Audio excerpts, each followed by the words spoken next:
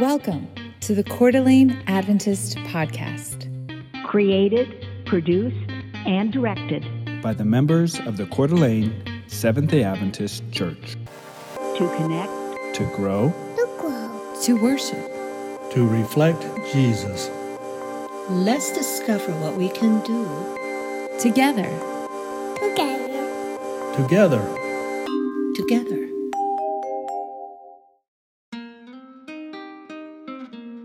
Welcome to Interviews, where we take the time to get to know individuals in our faith community a little better.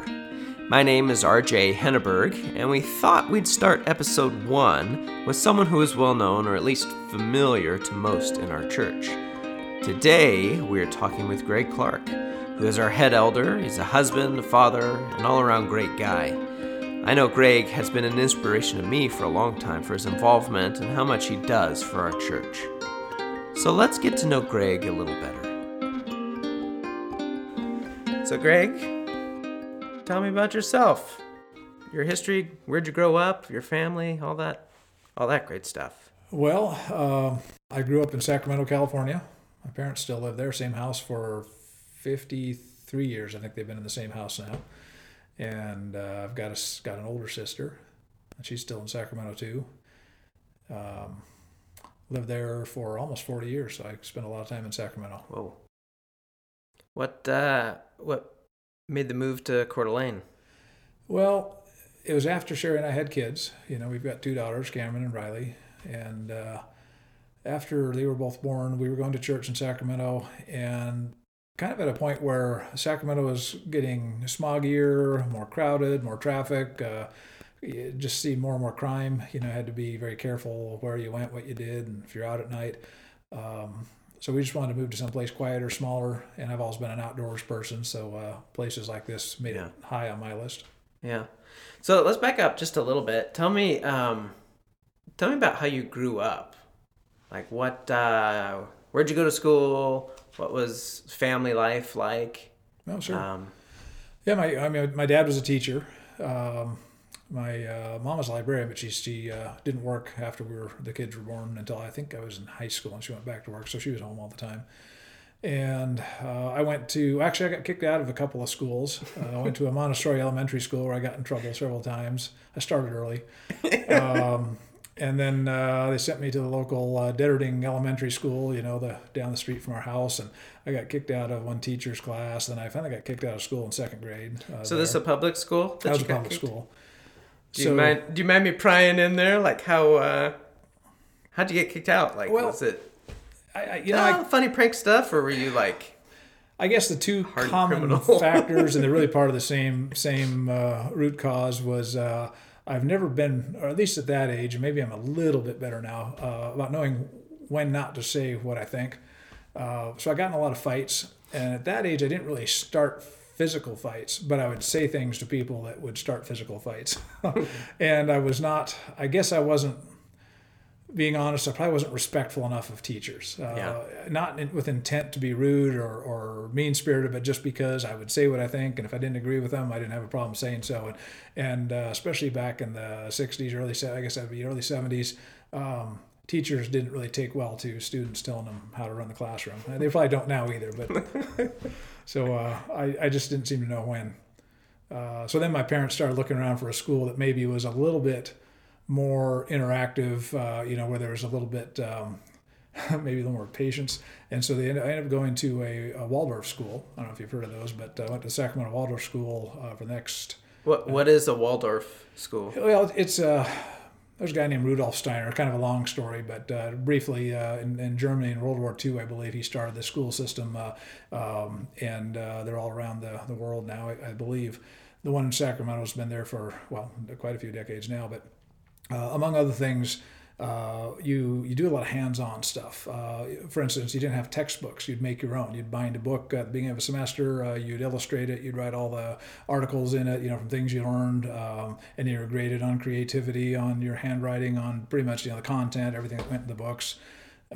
We did a lot of outdoor stuff, a lot of building projects, a lot of field trips. When we were studying history of the Western United States. We went and spent a weekend on a sailing ship in San Francisco Bay, learning how life was like on a ship. I got to work in the galley, or had to work in the galley, on a sailing ship in the 1800s. That sounds kind of awesome. awesome. Stuff like that, yeah.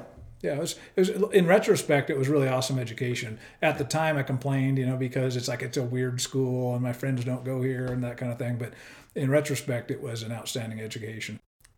I have to ask, was this the place where you did Eurythmy, or was that at a... Yes, Waldorf and Eurythmy go together. And Eurythmy, it's hard to explain. You just have to Google a video, I guess. But it's motion... physical motion to sound is probably the simplest way to put it. But not music, so it's not dancing. No, when we did it, I think they may do it to music too, but it's really not dancing. When we did it, was always to poetry. And I don't know if that's always the case, but that was the case when I did it. And I didn't do that gracefully either. I got in trouble. In fact, I got kicked out of Eurythmy more than this. And music class, and the difference with Waldorf is they were willing to work with me, and until I got old enough to the point where I was able to figure out when was a better time to hold my tongue and try to cooperate whether I agreed or not. Okay, and so that was high school age? I went through freshman year, and then I really complained a lot to my parents and said I'd like to go to a regular school, because it was one of those schools when you get to high school where I think there were 6 kids in my class my freshman year. By the time you graduate, typically there'd be 3 or 4. Back then, I think they're bigger now. So I wanted to go to a different school. So my parents finally let me go to the local public high school, which is El Camino, and I think we had about 800 in my graduating class. So it was a massive change for me. Yeah. So what'd you do after high school then? I didn't have a plan other than I didn't want to go to college right away, just because, with my challenges I had good grades in school. I just was challenged getting along with teachers sometimes. So I didn't want to go to college right away. I figured probably correctly that I wouldn't do well right away. Didn't want to do anything else other than move out of my parents' house. So I moved to San Diego and spent a year surfing and working in a restaurant. Then I joined the Marine Corps because it seemed like something challenging and interesting to do. And after a year of active duty, I transitioned to reserve duty, and then started thinking about different things. Moved back to Sacramento, and ultimately met my wife, met Sherry, and at some point decided to go back to school. And at that point, I was ready to go because it was going because I wanted to go, and I was paying for it, so it was important to get done efficiently. So how'd you meet Sherry? She always hates it when I say this, but I met her at a bar. Because it's technically true. We weren't hanging out at bars per se, but my sister worked at an insurance company. USA was the company, and she worked for my current father-in-law. And Sherry worked there also, not on the same team, but my sister had a birthday party, and she had met Sherry because Sherry would come and see her dad at work, and my sister worked for her dad. And they had this birthday party my sister did at this bar in Sacramento. And I showed up because it was my sister's party, and Sherry was invited, so she showed up, and she had a date, but he didn't show up. And everyone said, "Oh, you guys should hang out. You'd get along." I think they said that because we're both tall. Honestly, I think that was what somebody told me later. But we decided we had nothing in common, and probably wouldn't see each other again. And little by little, though, we kept getting pushed back together in unusual circumstances, and finally decided, we actually saw a lot of things more alike and enjoyed spending time together. And short story, a couple of years later, we got married. Oh, cool. So you got married. This is after the Marines. Yep. Okay. And then after you're married, you go back to school. Yeah, I started going to school actually the semester before we got married, but we were engaged at that point. And I decided it wasn't that I needed to go to school for anything I wanted to do. At the time, I think I was managing a janitorial supply company. And I don't remember exactly. I just remember I wanted to do something. I want to have more options. And to be honest, I'm the only person, I think I'm still the only person in my family I know who doesn't have a graduate degree. Just having I have a bachelor's degree in management. And everyone else, my sister has a master's in education. My dad does. I have a cousin that's an attorney. All the family have. My grandfather had multiple PhDs, I believe. So there was a little bit of this sense of I'm underperforming if I don't at least go back and get a college degree. And I think that was part of what drove me to do it. So anyway, I started doing that right when we got married, and of course continued that as we had kids and some of those things. How'd you manage that with kids? Because it's not the days where, I can do it online when you got your degree, right? Like it was... I finished some classes online, okay. And I started at community college, and they had a lot of night classes, so I would work all day and go to school all night, and I did that for, I did some crazy semesters where I tried to take, really heavy loads and realized I've got to dial it back, so I started taking usually 2 classes a semester, so I took a little longer. And then I transferred to a 4-year school in California that actually, even though it's an old school, they were an early adopter of online classes, and that's why I went there, because even though I still went to the campus for most of my classes, I was able to finish with several online classes before I was done. Okay. Nice. And then you grew up not in an Adventist family. No. And Sherry was Adventist when you met her? She was. She was her parents became Adventist, I think, when she was about 6th grade. They went to some type of a revival or a revelation seminar. I don't remember exactly what. And they became Adventists. In fact, they then moved to Maryland. Her dad worked for the General Conference for a while, and her mom worked for the Review and Herald. And then they moved back to California, and Sherry went off to boarding academy. And at some point after she came back from boarding academy, they really weren't going to, that's kind of their story, but they weren't really going to church much anymore. And so Sherry, little by little, at that kind of point in your life where you're trying to figure it all out after school, stopped going as well. So when I met her, she had an Adventist background, but wasn't actively going to church. Okay. And you don't have an Adventist background. Not at all. And no. So, like, how'd you make that transition to kind of being involved in church and that type of stuff? Well, it's interesting because, and I may have said to some before that my parents are Marxists. They have a whole different worldview than most of us do in the Adventist church. And they're very, my dad especially, well, both of them are pretty knowledgeable, I think, about religion and Christianity, but they've never been interested in church. And again, they have a Marxist philosophy currently. So I kind of grew up with the idea that church was not a great idea. Kind of it was a crutch for the masses, something that people did who needed someone to tell them it was all okay. So I didn't hate churches. In fact, I did a lot of looking and searching over the years, but never really found anything that made sense to me. And I wasn't opposed to church, but neither was I inclined to attend a church. So when I met Sherry, I kind of look at it as providential that she was not going to church, because if she'd still been going to church every Sabbath, and I was in this stage of, I don't know much about church, I really don't know much about God, I don't want to do that, we wouldn't have connected. I mean, it would have been a deal breaker, I'm sure, for us. As it was, once we realized we appreciate a lot of the same things about life, we got married. We had Riley, our oldest daughter, and as she was very young, maybe 2 or 3, we started talking about church. And at first, both of us did actually, because we wanted, if nothing else, a community to raise our kids in where we felt there were some different values, I guess, than we saw, up and down the street and in the local community. We were hoping we could find a group of people that had a little more what we consider traditional values about life and about, I don't know if traditional is the right word, but just values that we shared. And she really wanted to go to an Adventist church. I was kind of thinking that sounded weird. And I said as much. I said, well, why don't we just find a church close to home that's a little more kind of mainstream, lower profile maybe. Something that's easy where we just meet people that we can get along with. Our kids can, meet some friends, have some activities to do. And we did nothing for a while. And then one day we got a flyer for, it was actually a Revelation seminar at a church in Sacramento. And Sherry said, I kind of feel moved to do this. I feel like God's telling me it's time to go back to church. And I think this is just the push I needed to do it. So I told her, I'll come along with you. And you remember what I said about school. I'm not good about keeping my mouth shut. So I said, I'll come along with you and I'll do my best to be respectful. By that, I mean, not being rude, but just allowing them to say what they're going to say, asking my questions, but not completely challenging everything the first night. And I was semi-successful. The first night, the evangelist said, if you have questions, you can pick up one of these papers in the back, write it, and drop it in the box, and we'll answer your questions. So I filled out the whole front and back of the paper with a whole bunch of questions that I wanted to see if he'd answer. And he read a bunch of the stuff off my paper the next night. Couldn't answer it all. But I was impressed with his attitude about it. I was impressed with the fact that he would answer my questions by pointing to the Bible, pointing to God, not saying, I'm right, you're wrong. He had a very, I guess how I felt like was an open-minded and patient attitude about being willing to explain and be willing to study together rather than saying, let me instruct you.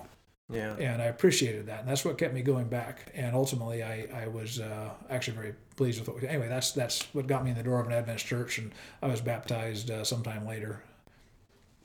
That's cool. Yeah, that's interesting. So I guess another question I have, like how have you been able to stay so involved? Because, you know, I look at your history, how you grew up, kind of rebellious in nature, things like that, and not wanting to be a part of something, and then you've been a part of this denomination for a while, and lots of times it seems what a trend is okay, people, their kids are getting old, they're leaving home, well, let's kind of taper off the whole church thing, you know.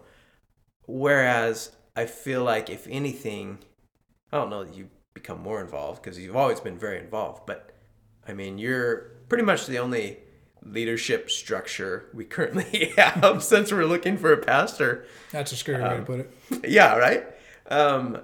So I guess, how are you able to maintain that? Like, that seems like it's an important value to you. Sure. So I guess I'd answer that two ways, because I've thought about that a little bit. And it's probably in fact, it's part of a testimony I've shared with people in a few occasions in the past. Two things. One is, you know, getting in trouble when I was younger, it wasn't because I was necessarily disrespectful. It was because I generally view things as being, I want to be all in or not. I'm either doing this or I'm not doing this. If I'm interested in church and there's value in the church to me, I want to be engaged in it. I want to put effort into it. I want to make it mine, so to speak. Not just kind of, well, it's there, I'll go sometimes. I'm either in or I'm not. And that's how I was with school too. And the problem is being in for me meant voicing my opinion, saying, well, we were doing it wrong. This is the way to do it. You know, we got to do it this way. And obviously when I was younger, I didn't do that. You can probably imagine I didn't do that as well as I could have. And as I've gotten older, I've tried to find better ways to channel that. What that means is I just try to do things I see that need to be done. And usually I've got an opinion about them. And it's not so important to me that my opinion is heard as that if something needs to be done, I want to do it. And again, if it's important to me, in this case, going to church, I feel that the need to be engaged. The day when I stop being engaged, maybe not as much as I am right now, but if I stop being engaged, is the day I probably will feel that I'm starting to become distant from the church. You know, it may be a slow process, but I'm fairly sure that would happen because I have a need to be engaged doing something. And the other part of the answer, I guess, is I've always, when people ask what I do, I mean, I do insurance now, but when people ask what I do, I've always kind of described myself as a jack of all trades. I've gone through so many sports, so many activities, whether it's musical instruments, whether it's, again, sports and teams and things like that, and usually get to a level of proficiency where I'm pretty good at it. But then when I realize to get any better, I've got to spend years of the rest of my life doing this one thing. And I'm just not that interested in this one thing very often. Yeah. In fact, never. In fact, I've got totes of stuff out in my shed, you know, of gear for various kinds of sports and activities. I played competitive darts. I played, you know, competitive racquetball. I was a captain of my softball team at one company for a long time, you know, things like that. And just on, but on and on and on. I mean, it was a competitive swimmer for a while. There's just all kinds of things I've done, but none of them for more than usually a few years. Sometimes 4 or 5 years, maybe 6, but probably not. Yeah, usually, so it's amazing you're still like with the same church and everything. Yeah. Like, and so that's something I've done some introspection on over the last several years, because it's not that long. It's been 21 years since I've been baptized, and for some people around here, that's not very long at all. But I got into church leadership within a couple of years after that, because again, if I was going to be involved, I wanted to be involved, and I didn't ask to be. I just began doing what needed to be done, and little by little got asked to do this, that, and the other thing. So that's the other part of the answer, I guess, is I have to give considerable and direct credit to God for that, because my personality is get pretty good at something, then get bored and move on. And I've done it just over and over. My family notices this. People that, you know, I've been friends with for a lot of years have noticed that. And so I get that question sometimes, well, how come you're still involved in the church? Why haven't you moved on yet? This should be something that it would have run its course 15 years ago or more. And the only answer I can come up with is that God has really called me to be engaged with Him and with this church. And as long as that's the case, I'll be involved, whether it's doing what I do now or something else. Eventually it'll probably be something else, but it'll still be involved. I'm pretty certain of that. Yeah, that's awesome. One thing that just kind of observing over the last few months, we kind of lost both our pastors in a very short period of time. And when there's a void at leadership, boy, you get stuff coming out of the woodwork, and it's not always pretty. It feels like, oh, people are jockeying for this, and we're trying to move this agenda and do this type of thing. I know just, before I was kind of talking with you, and there's so much accusations going around that you'd even commented, boy, we were going to try and have some prayer time before a certain meeting, but we couldn't even feel comfortable doing it at the church because of the optics, where people would see it and be like, oh, well, they're coming in and they're doing, they've got some agenda and it's sad that we kind of have to go through that. And I guess we aren't feeling it as much now because we're in the middle of the coronavirus stuff, and if there is any benefit of it, boy, it really puts things in perspective.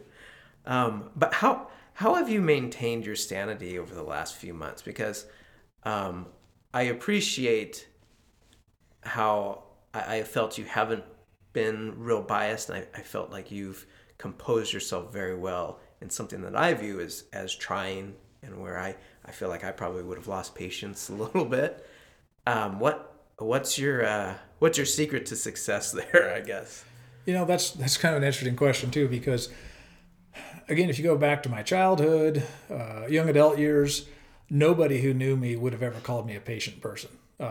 Not at all, not even a little bit. People would have said exactly the opposite. I was very impatient. I don't know if impulsive is the right word. Impetuous, maybe. I don't know. But very very impatient. Just no patience with people that aren't doing things I want to get done. This goes back to the trouble I get in school. I'm just going to do it my way, and too bad if you don't like it. So I guess I give. I don't know how patient I am now, but I like people. I really do like people. People are also very frustrating. There's nothing. I've said it many times that the greatest asset we have at this church is our people, and the greatest challenge we have is our people, and that's the way it is. And I think I would imagine that Christ might have felt that way too. As much as he loves his people, that they have caused him the most pain, and so he sets a good example that way. So I guess again, a couple of things. One is really understanding the reason I'm involved. Because if I'm going to be all in and engaged in the church, it has to be because I believe in what the church does, not necessarily what the Coeur d'Alene Seventh-day Adventist Church does on a day-to-day basis, or what one ministry does or does not do, but the overall purpose and message of our church. And that message is that it's all about Jesus. It really is all about Jesus.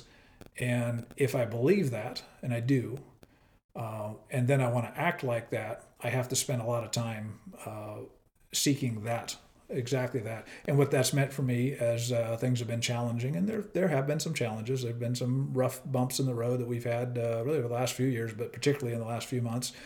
And I've found that it's taken a lot more prayer time on my part, and which has been a great thing. I think this challenge and the role that I've been playing in this current place where our church has been one of the most compelling, I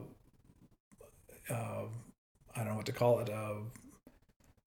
motivators, I guess, for my prayer life, my personal prayer life, because every time I've been on my way to a meeting, whether it's with an individual or a group of people or a board meeting or a church business meeting where I felt this could be stressful or this could be difficult, I've had to take some time. Usually I like to go outdoors because that's my thing. That's where I unwind and connect with God, and spend some time, even if it was in the snow in the winter, and spend some time out, really spending time in prayer. And I'll walk, because if I sit still, I'm always restless. So if I sit still, I start getting antsy. I start losing my attention. Attention span goes very quickly. But if I walk, I can focus. I can think. I can pray. And that's when I talk to God. And my focus has really been about, this is your church. If I try to manage an outcome whether I think it's the best outcome or not. I know I'm going to fail at that because I'm not able to. None of us are able to. We can work together and do a lot of good things, but really, if we're not allowing him to lead in the process, it's ultimately not going to be successful. I truly believe that. And so I've spent countless hours, especially in the last few months, in prayer just for that, but mostly prayer of submission. Saying, Lord, take any pride I have. I've been fairly good at doing a lot of things in my life, so it's easy to think, I can do this, I can manage this, I have the experience or the skills or something. And it's just not true. It's really all about His presence. It's all about His Spirit. It's all about His counsel. And so I've been praying daily, at some points even here and there during the last few months, hourly prayers of submission to His will. And it's been the most peaceful thing. It's been the most powerful thing, I think, in my life. Yeah. It's interesting watching how people react to adversity.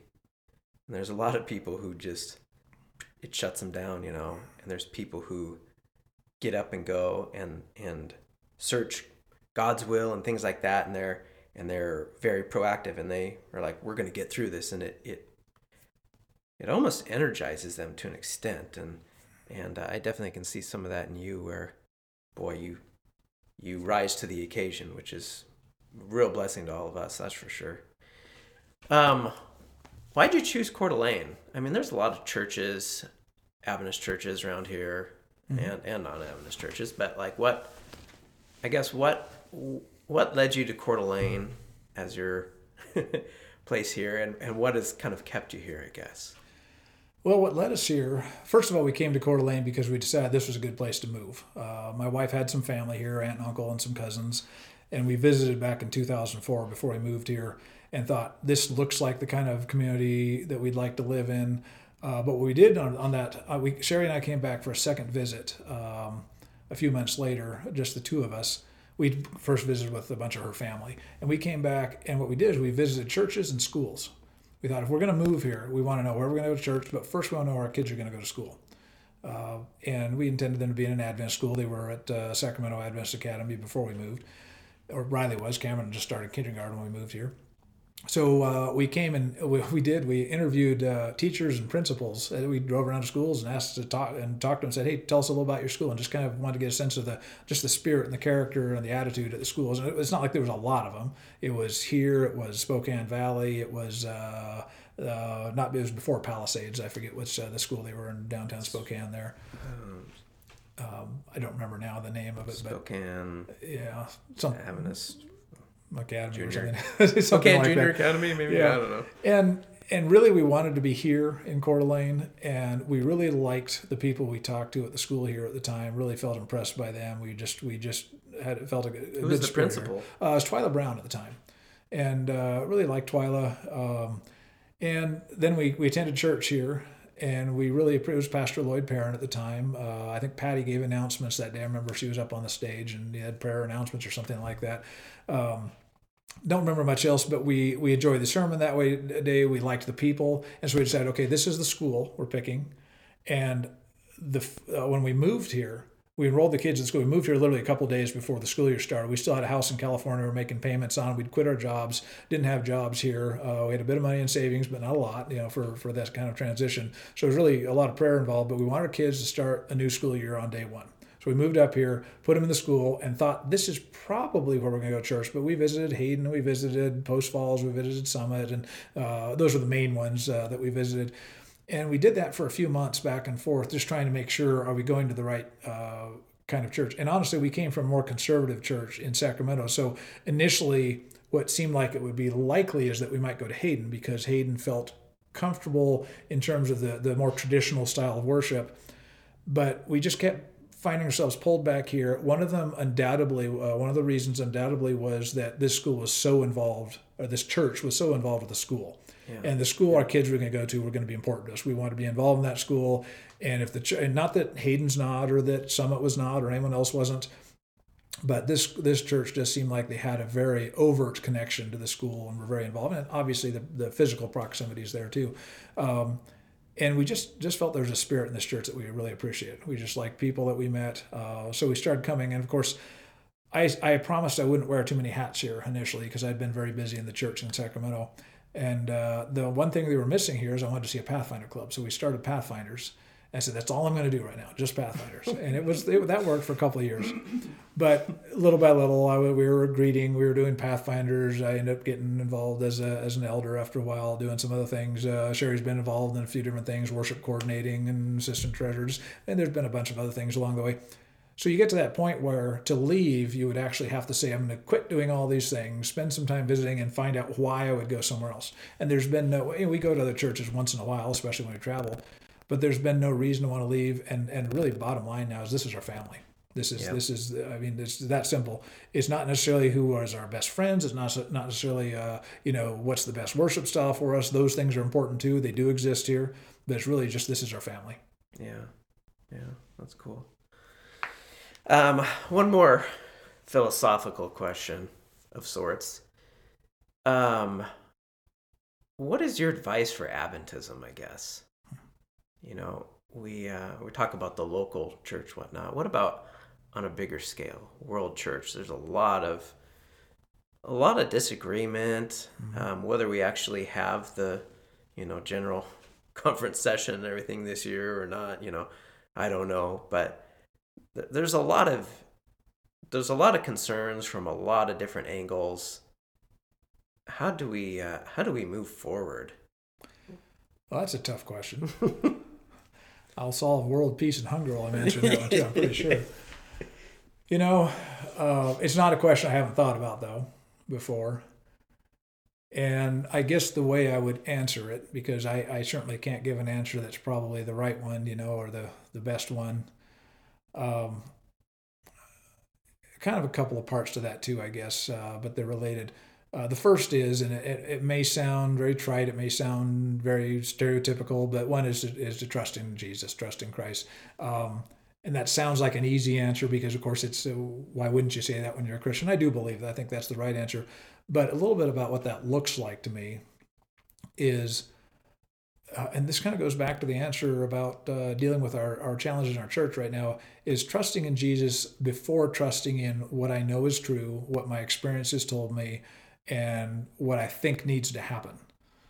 Because our experience, all of us, our personalities, our egos are made up of all the experiences we've had in our lives. So, and that goes for you and me, it goes for church leadership on any level, it goes for members on any level. So we have fears, we have concerns, we have, prejudices, biases that we may not even recognize sometimes. We all have those. So if we try to use our experience in life and the knowledge that we have to solve problems, it's going to be it's going to come from that pool of experiences and biases. We're going to do that. I mean, that is just part of who we are. But it's necessary for us to back up a step and again submit to God's will, because if we don't, we're going to have different answers to the same questions than people around us. And we do every day. It's obvious. I mean, you talk about the General Conference. There's no place it could become more obvious. So something I found when I was in Pathfinders, as a Pathfinder counselor and club director, is I came into that, I started doing that in California a little over 20 years ago. And I struggled at first with really feeling like I've got to teach these kids who I know Jesus is. And the reason I say I struggled with that, because that's not something that is what you do in Pathfinders. It should be what we do in church, period. But the reason I say I struggle with that is I really wanted them, I felt they have to understand and live the way I think Jesus is calling us to live. And as an Adventist, as a new Adventist back then, that was very specific for me. It had a lot to do with lifestyle. It had a lot to do with language. It had a lot to do with entertainment, with diet, everything else. And I don't think any of those things are wrong or different now. But what I found over 20 years of working with teenagers and younger kids in Pathfinders is if I want to have a relationship with them and I'm going to impart anything that's meaningful to me to those kids, they have to be willing to listen to me first. And they aren't going to listen to me if I'm judgmental. They aren't going to listen to me if I don't meet them. Just like Jesus did with the woman at the well or any of the other people he met them where they were and said, I know some things about you, because he did more than we do. But nonetheless, it was an attitude of, I'm here to meet you where you are and talk to you about where you are and walk with you and work with you. And I think our church has to do that. We have to. It's tough because when we're convicted, if the Holy Spirit's convicted of something that says you have to do this is important in your life, it's hard not to want to make everyone do the same thing because you believe this is what God's called me to do, and I'm failing God, and I'm not listening if I don't do that. The challenge is, and we had a speaker here a while back, I think Jonathan Leonardo said something along the lines of, don't let your conviction become somebody else's obligation. And I think as a church, a local church, a world church, anyone else, we have to look at an idea like that and say, Jesus is convicting everybody, but it's him that's convicting everybody, not me. And my conviction from him is still tainted by my shared experiences, my past, my beliefs, my fears, my failures, my pride, whatever else. So if I try to lead or try to make others lead based on what I understand, I think we're going to fail. And so that's I guess my advice for the church is take a step back and worry a little bit less about what Jesus has called us to do, and a little more about introducing people to him and letting him call them to do whatever he's calling them to do. Yeah. Nice. I like that. Well, besides the fact that you use an Android and don't like Taco Bell, you seem like a pretty good guy. Haystacks. I know. Haystacks. That seems impossible, but... Everyone has to have some faults. Yeah. Thanks for your time. We appreciate it very much. Yeah, thanks, RJ.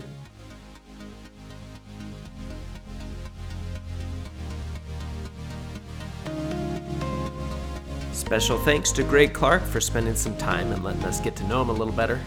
For more information about our church, visit cdaadventist.org.